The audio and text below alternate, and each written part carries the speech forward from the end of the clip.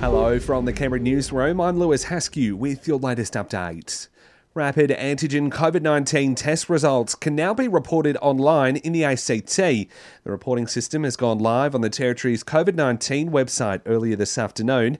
Acting Health Minister Chris Steele says online reporting will help track the spread of the virus in our community, with follow-up PCR testing no longer required after a positive RAT result. So that we can plan for the future. In the short term, it will also give us the opportunity to get in touch with people who have tested positive to put them in touch with health supports if required. Meanwhile, it's now mandatory to report a positive RAT result in New South Wales. COVID detection since January 1 can be uploaded to the Service New South Wales app. Anyone who fails to do so now faces a $1,000 fine.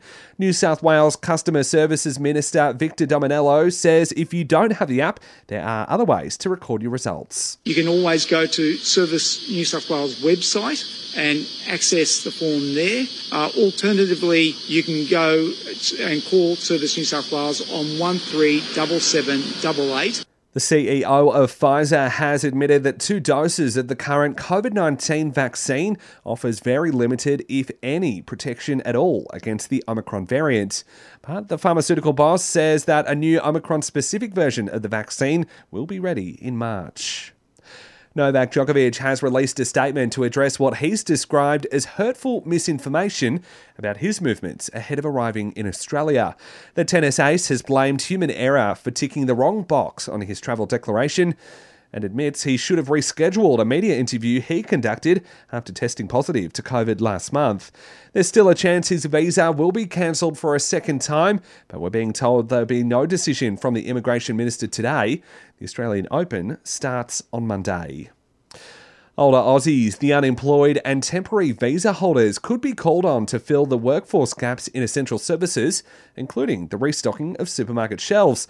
It's just one of the ideas set to be considered at tomorrow's National Cabinet meeting. A police report into the death of Full House actor Bob Saget suggests he may have suffered a heart attack in a Florida hotel room. Documents reveal the 65-year-old was found lying in bed with his arms across his chest.